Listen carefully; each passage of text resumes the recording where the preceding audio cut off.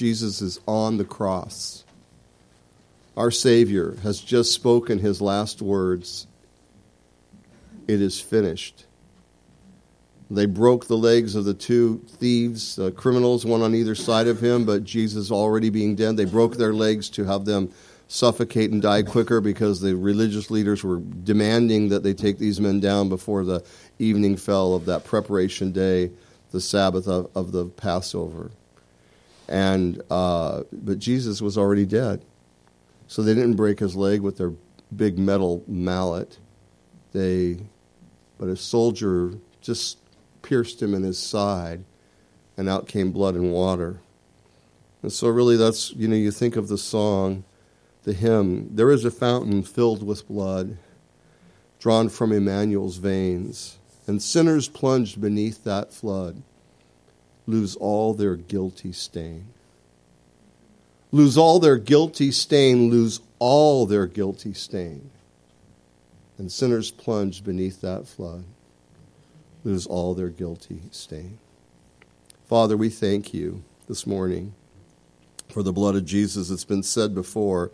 It'll be said again because we love being forgiven. This doesn't make us want to go out and do bad things so we can get forgiven. It makes us want to live a life that represents you and your kindness and grace. If we're truly born again and we truly have seen this, we are changed. So, Lord, we also know that we're in process. So even though we've been changed by our faith in Christ, those of us who truly believe in you, we also know that we need some continual changing, some renewing, some work inside. And we pray that your word would have its way in our lives today. We didn't come here to punch a clock and say we went to church. We came here to meet with you and meet with your people together and celebrate you and honor you and hear from you. And so we pray with expectation that you would meet us in Jesus' name. Amen. Amen.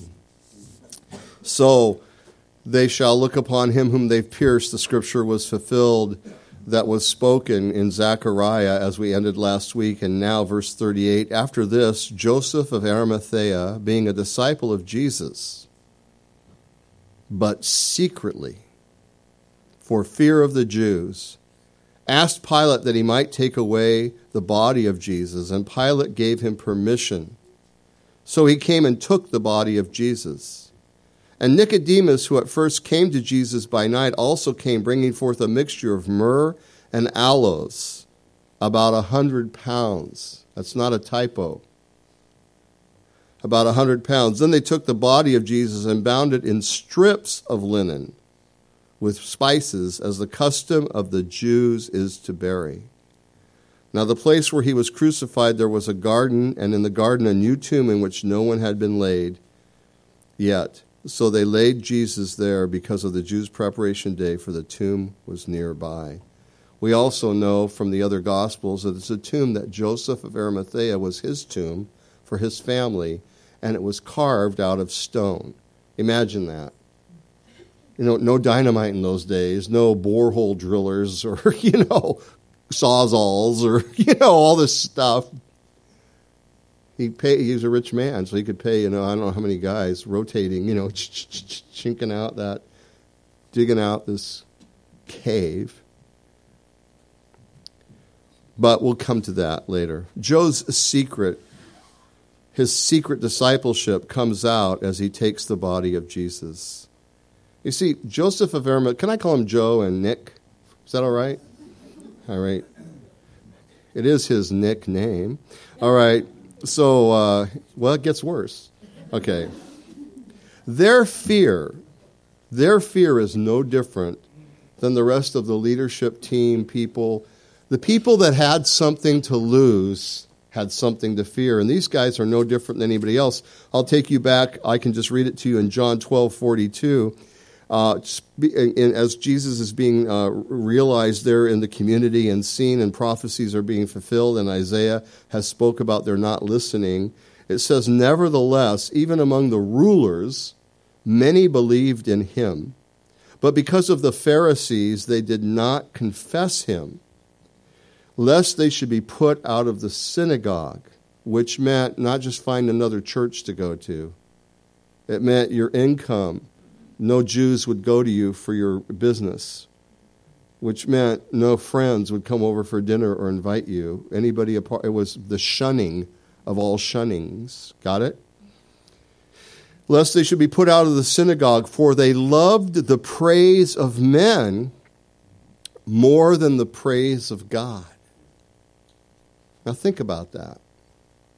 People will praise you for your great singing voice.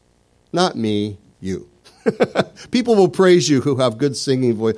They'll praise you for your musical ability, won't they? People will praise you. People will praise you if you can take an oblong ball and throw it just right. And if you're a guy who can reach out with one hand, now today you don't even need two hands. The guys have gotten so good. And I do enjoy football. You know, they'll praise you for being able to catch a ball. People will praise you if you're very clever and your words are very funny and slick and you know how to cut other people down. People will praise you if you're an orator of other kinds because you can speak beautifully. People will praise you if you're a great actor. A great actor. They'll praise you. People will praise you if you're good with money and know how to make millions of dollars. People will praise you if you're good looking. Like, you made that happen. Thanks, I worked really hard on it, and maybe people do, but people will praise you for so many things. The picture I have in my mind is, say it's me up here speaking, or somebody giving a speech somewhere of any kind. And the whole crowd is just, yes, oh, it's amazing. And you look over, and somewhere over there is Jesus with his head in his hands, maybe praying for you because of your heart, maybe crying for you because of your pride, maybe seeing that what you're saying versus who you are such different things that it just breaks his heart.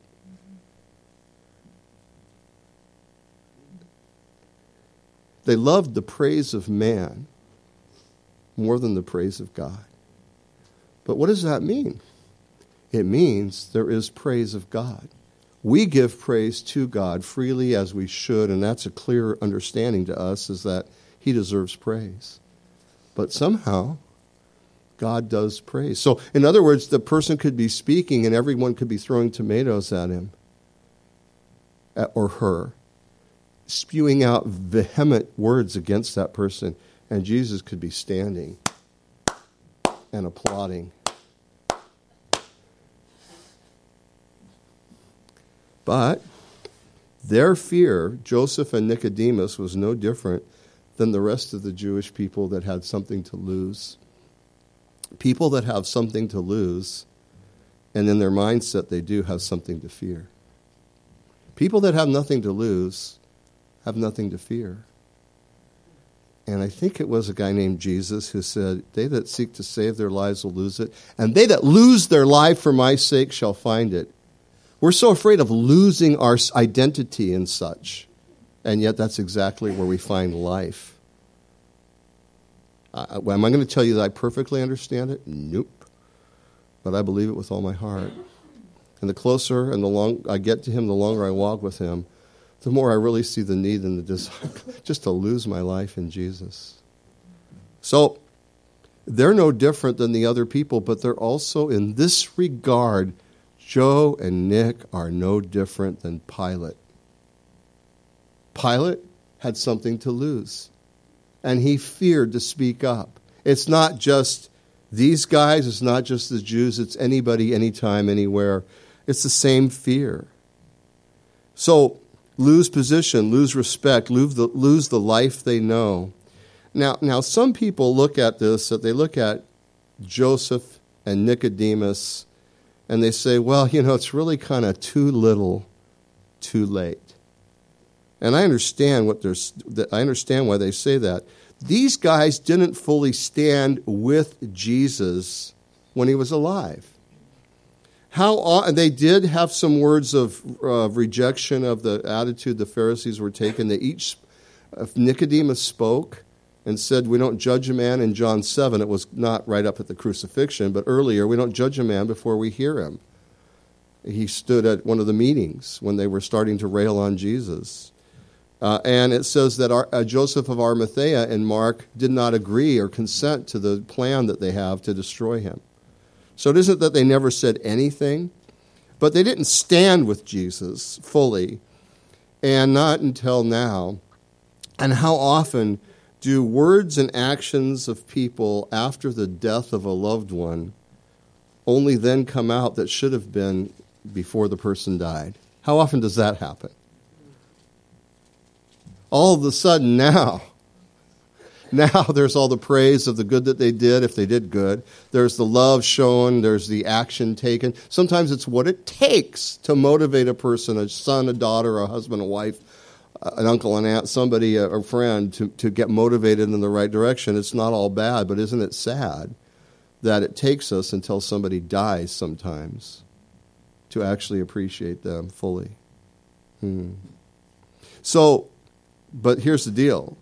The disciples ran and hid. They didn't come asking for the body of Jesus. So Joseph was rich, didn't consent, but he's a secret disciple. Don't look on the back of your bulletin right now. You can read the whole story later. It's there. But, it's in China, there's a group church meeting, 30 or 40 people. They just got going in the door, burst these policemen, and they have their rifles, and they say, all right, anyone who wants to get out of here right now, leave, because otherwise if you stay, you can stay and face the consequences. And for a minute, nothing, and then somebody pops up, and then another, and then 5 or 6. And they go, this is your last chance now, leave, or face the consequences. And everybody's silent and sit there. And the soldiers go, they take their rifles off and put them down. Okay, now we can have church. We all got saved a while back, and we've been looking for a Bible study we could go do, but we kind of had to make sure there's no government plants here and that we were among true Christians. A secret disciple.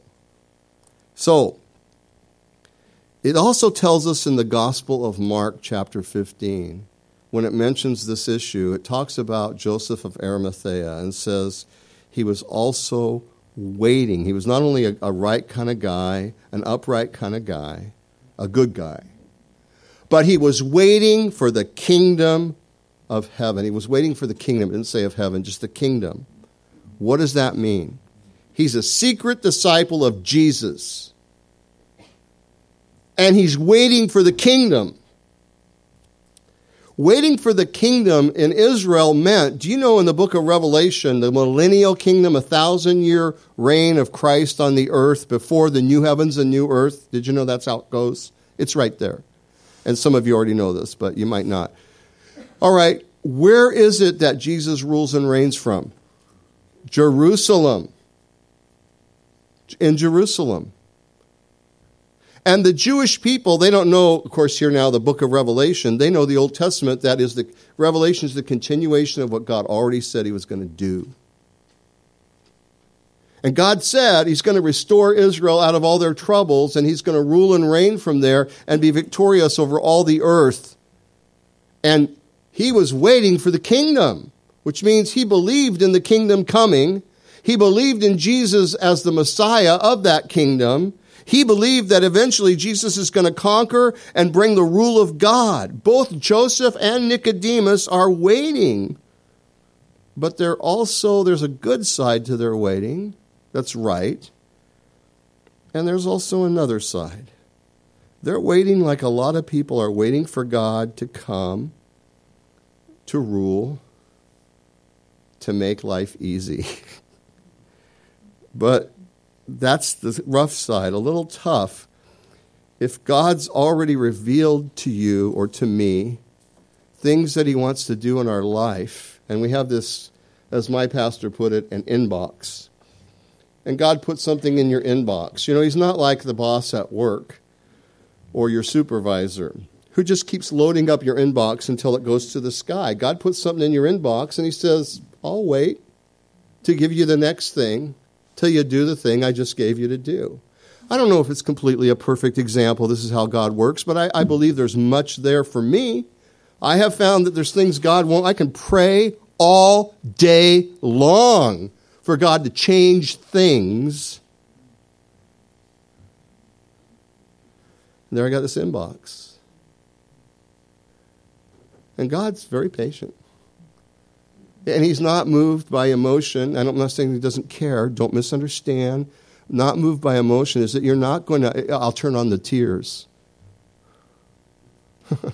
One time my sister was trying to talk to some agency that was giving her a rough time, and I was talking to him for her. And she says, no, you got to give me the phone. You don't know how to cry.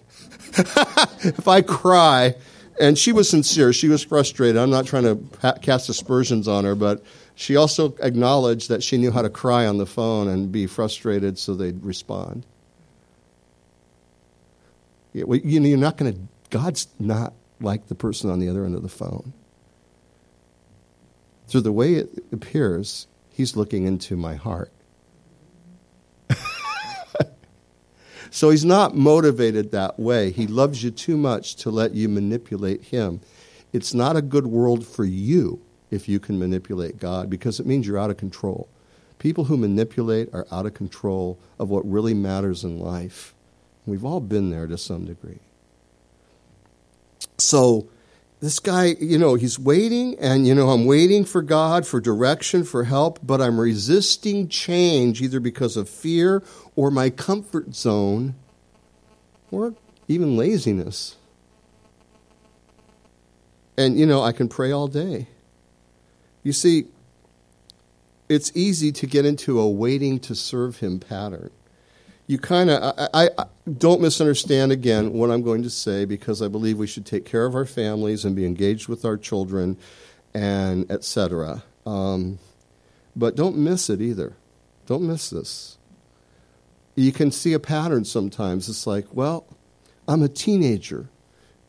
When I go to college, then I'm going to really get serious about the Lord, because I'll be in the adult mode, Well, now I'm at college, and, I'm so busy with my schoolwork, and I got my friends who aren't really as excited about Jesus and being totally committed. When I get out of college, then I will really turn it on for the Lord. Oh, I'm out of college, but now I really need to start my career or my marriage, when we get married. But when we get married, me and my mate, we will serve the Lord wholeheartedly together, and then we get married, and then it's like all about us. Which is kind of cute for about 2 months.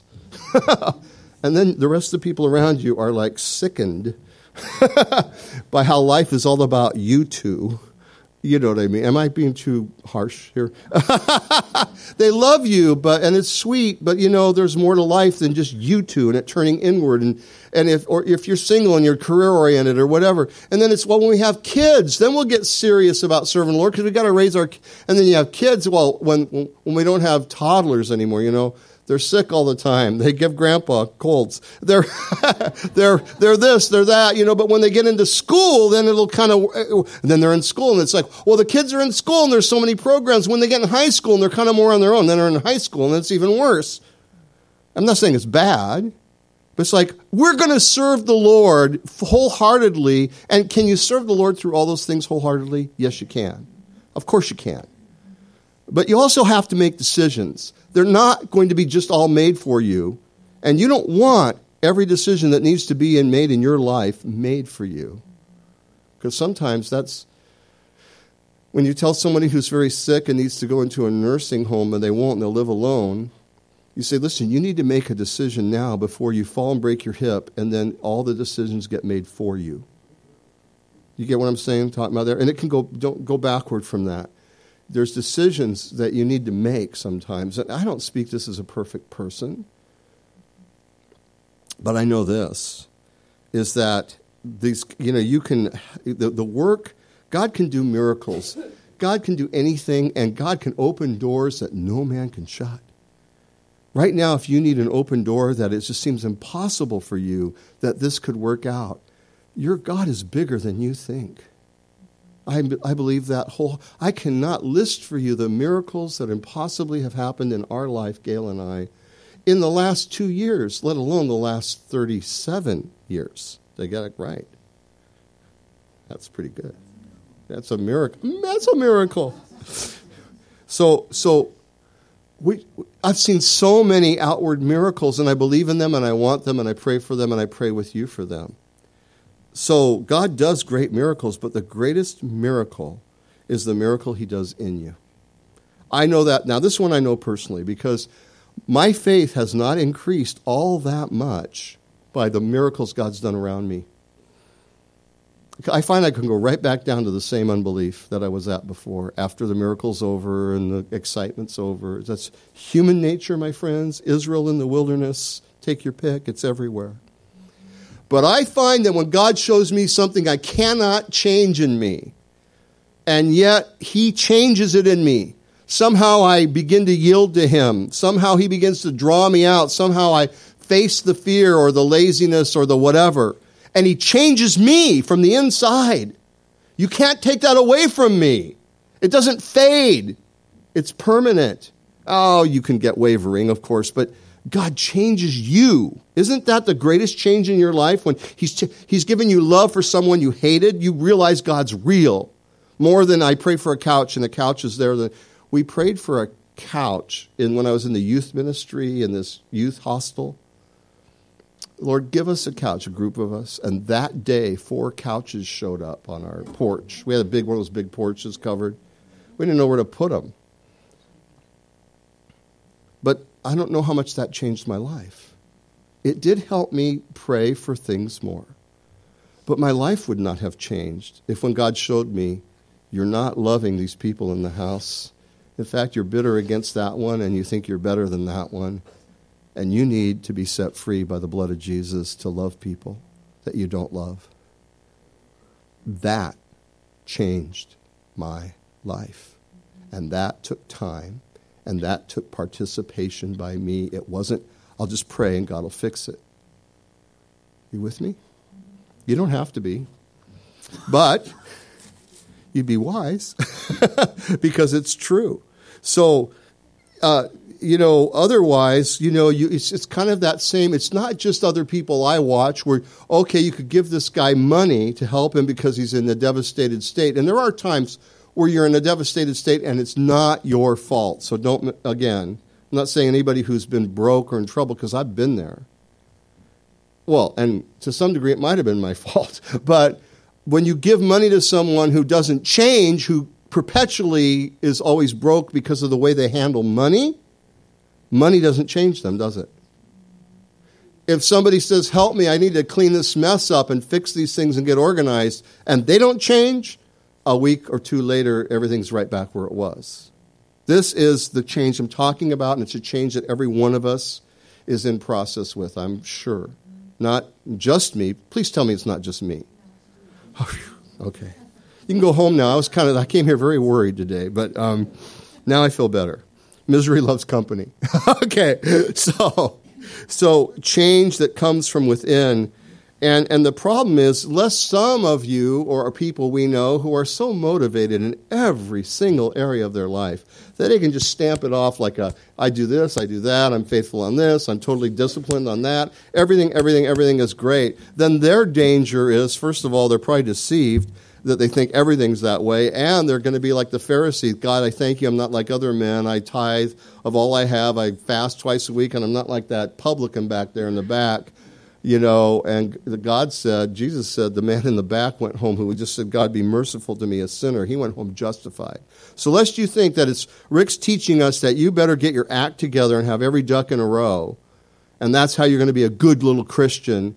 Make sure you got it all covered. No, that's not it. That's not true. You're saved by grace. And if you're doing well at something, do you give God credit for that ability? I don't just mean physically because you can play the keyboard. I mean good at an attitude, good at an ability with people, good at a way of prayer or something. Do you know God gave that to you? What do you have that you didn't receive from God?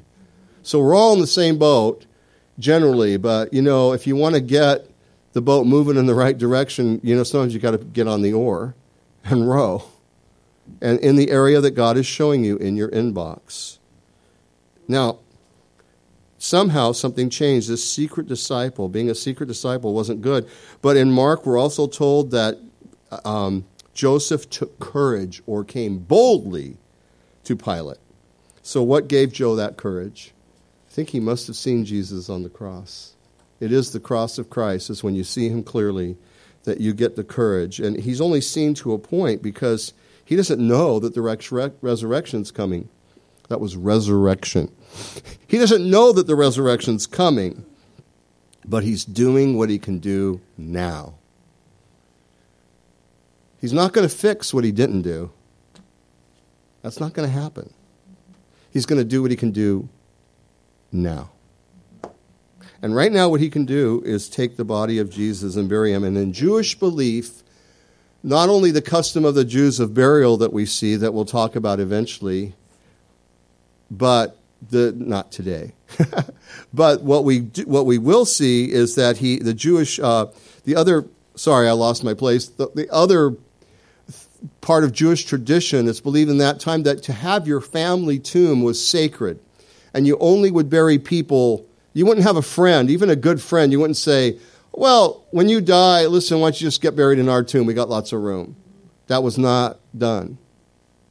It was a sacred thing that your blood family was buried together because you were declaring oneness eternally through this. And it's just part of the Jewish mindset. Doesn't necessarily come from Scripture, but here's what does come. Joseph is saying, Mi casa su casa. My tomb is your tomb. We don't know what happened later, with that tomb, whether ever the family did use it or if it was just for Jesus. I know people have speculation. I don't know the answer. But I think the intention was that Joseph would use it with his family and that Jesus, I'm including you with my family. And let me say something to you and me. Jesus has done no less for you. He has welcomed you into his tomb. What does that mean? Colossians 2:12. We are buried with him in baptism.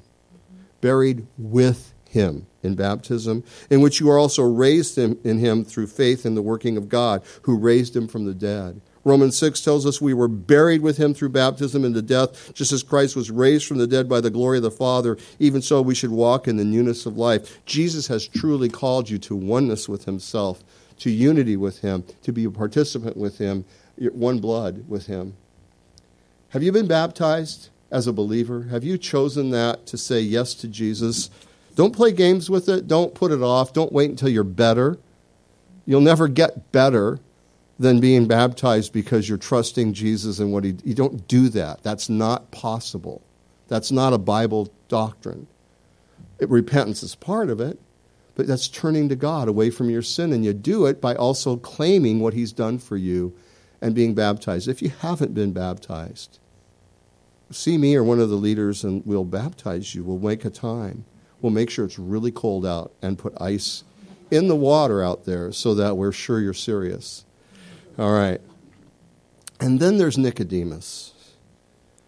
Now, how would you view someone who it wasn't that cold out that night, but they put a heavy, thick stocking cap on, a big, heavy coat, wrapped an overcoat over the top of their head, and came at 9 o'clock at night to your door and said, hey, Rick, my name's Nick. I want to see you. Well, what are you doing like at this time with all this? Well, I don't want anybody to know that I'm associated with you. Can I come in? I don't want anyone to know that I'm connected to you or looking for any answers from you. I don't want anybody to see us together. How would you feel about that? That's why he came at night.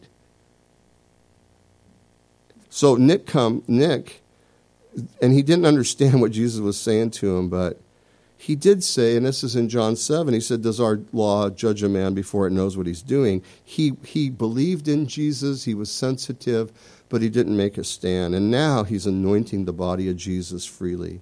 So it's true that both of these men had a chance to stand up for Jesus in his life, but they didn't. They didn't.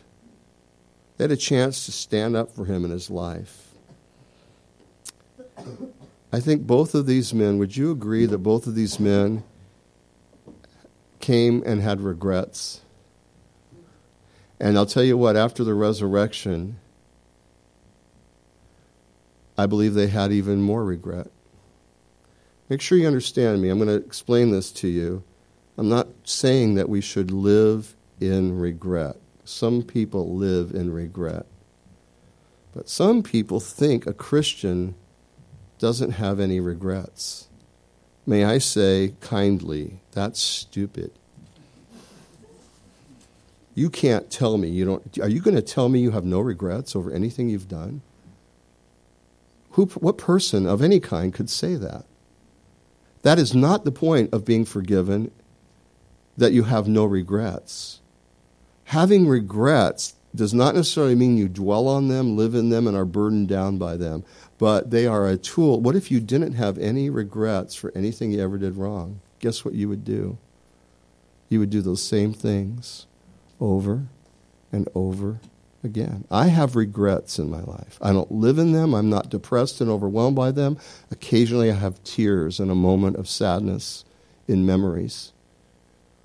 Is that wrong? I mean, this is a flaky thing when a Christian only feels happy all the time, only thinks good thoughts. No, a Christian is real because he's a person and people are real. And you have an absolute certain hope that heals you and helps you, but it doesn't get healed and helped unless you face it.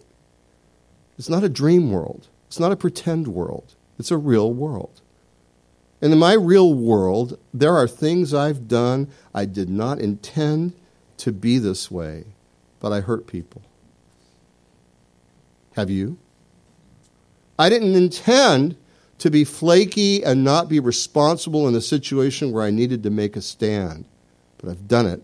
Have you? Don't you have regrets over that?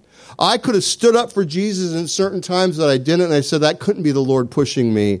And then I look back later and say, man, even if it wasn't the Lord, what good could have come if I would have spoken up? Am I alone? Or you came on so strong, you blew people away with self-righteous attitude sticking out of you, and that also is a regret. These guys had regrets. As a Christian, I know I'm forgiven, but I still have regrets. And what those do for me is when I was easily manipulated, when I was unwilling to face a hard decision and situation and maybe have somebody be mad at me because I just wanted to be liked so much that I didn't stand up for. I don't mean stand up blatantly and angrily and all. Just stand. Just make a clear decision, a clear expression. Or when I reacted immediately out of something and just vented on somebody instead of waiting on the Lord for what I really should do or say. Is anybody with me here? And it turned out bad. And I regret what I've done. Is that wrong? Or is that helpful? Because now, when the same kind of situation comes up, I go, oh, I learned from that. You know, there's nothing more important than me to be honest before God and to be honest with people. Not brutally honest, not mean-spiritedly honest, not unnecessarily honest, where you just talk about things you don't have to, that God hasn't put in front of you. Don't make your whole thing, I'm honest, so I just shoot people with my word gun and put them down. For any flaw I see in them, big deal that you can do that. There's no strength there. Self-control is strength. So I have regrets. And those regrets are good for me in that they drive me to Jesus, that I might not repeat the same actions but be a changed man. That I might have more wisdom and insight into how to live my life before Him. That I might be more honest and dedicated. I have not achieved this in perfection, nor have you. But those regrets that we do have that are still with us, though we know we're forgiven, the great thing is they will go with us. Some of them, you'll take it to the grave. The regret. But you won't take it past the grave. Hallelujah. It vaporizes there. You won't go into heaven and spend, let's see, what are you going to do this millennial, this 1,000 years, right? We're trying to do time and eternity, so I'll do 1,000. Well, I was going to sit around and mope over all my mistakes I made when I was on the earth. Boy, that sounds a lot more like hell than it does like heaven. You can't do that. It won't be that way. I'm not asking you to do it even now. Nobody needs to remind you that you have regrets, really. But what I am reminding you of is that there's a way to deal with those regrets and to let God take you forward. So these two men would live in shoulda, woulda, coulda to some degree till they go to heaven. But they wouldn't dwell in that and live a useless life of failure. No, they would learn from this experience, and they're already learning it, so I applaud them. Because they can't go back and fix what they didn't do, but they can start right now. So, it wasn't the end for them, it was the beginning. Now, notice, Nicodemus brought 100 pounds of this mixture that's like a paste of myrrh and aloes. You got 100 pounds. It means that he probably had two of his servants carrying 50 pounds each. And then somebody's bringing strips of linen. Now, when you watch the movies and stuff, many times they have this big linen sheet. They have the Shroud of Turin idea, and etc. But you're going to find out next week if you come back or if you just read it. But what this means is that they would wind you up and put paste in between. And 100. Imagine carrying, ladies, what if you had to get up this morning, I need a little makeup. How much do you need? 100 pounds. You might have had trouble getting in here, you know what I mean? Or out of your bathroom or wherever you're in vanity. 100 pounds of pancake makeup. The thing is the strips of linen. So they would wind you up. Do you remember when Lazarus came out of the tomb? Jesus said, untie him. It didn't mean there was a bow or a string. Unwrap him. You know, and I'm sorry, I have these cartoon pictures in my mind. You know where I'm going. And he's spinning around and they're taking all this stuff off. But he was encased in this stuff like a mummy. Jesus was encased in this like a mummy. I'll show you next week some interesting things about it. We'll leave it there at the resurrection. We'll see next week. But for today, just let me encourage us. Don't be a secret disciple. Bury that testimony and be raised in the real life of Jesus Christ. Yes, I made that up and wrote it. So if you need to be baptized, if you're waiting for a better time, you're doing the same thing that everybody does that doesn't get anywhere until they change.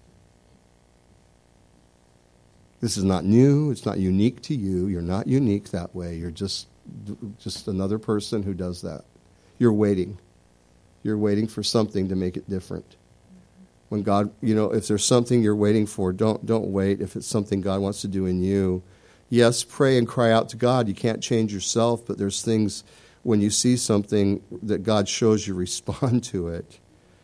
It is time to make a stand. Jesus did say in Mark 10 in several places, he who confesses me before men, I will confess before my Father in heaven. He who does not confess me before men, I will not confess before my Father.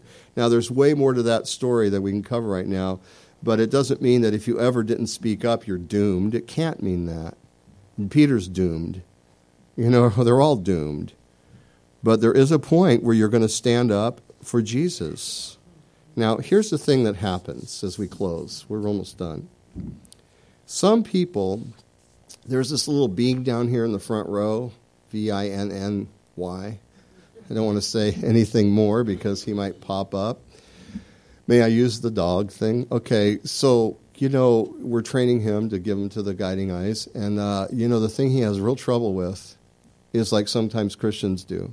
He's so excited to greet people that he's like vibrates, just like if you sit and he's just like, there's so much energy coming off of this wire. He's like the spring-loaded, he's totally muscle. And he's just like, he can't control himself.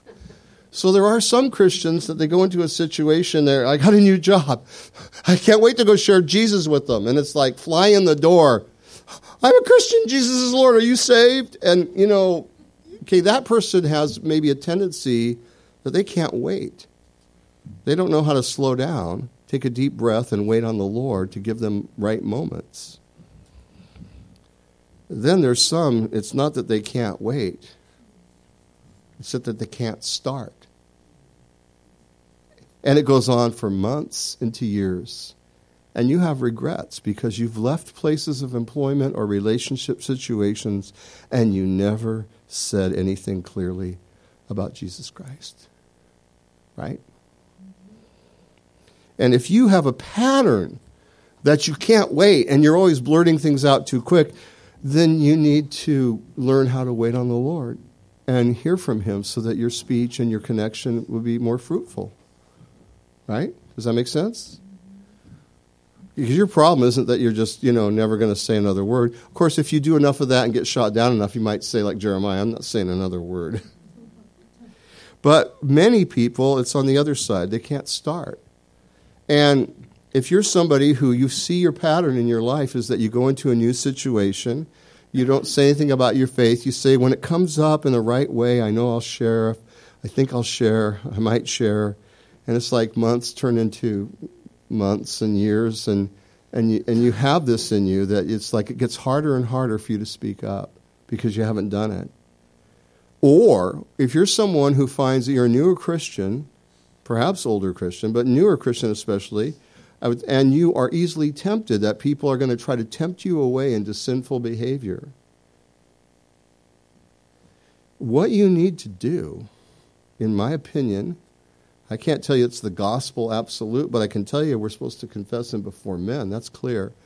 And I can tell you I've seen this work and not work, and I know what works, what helps, is that you need to go on record.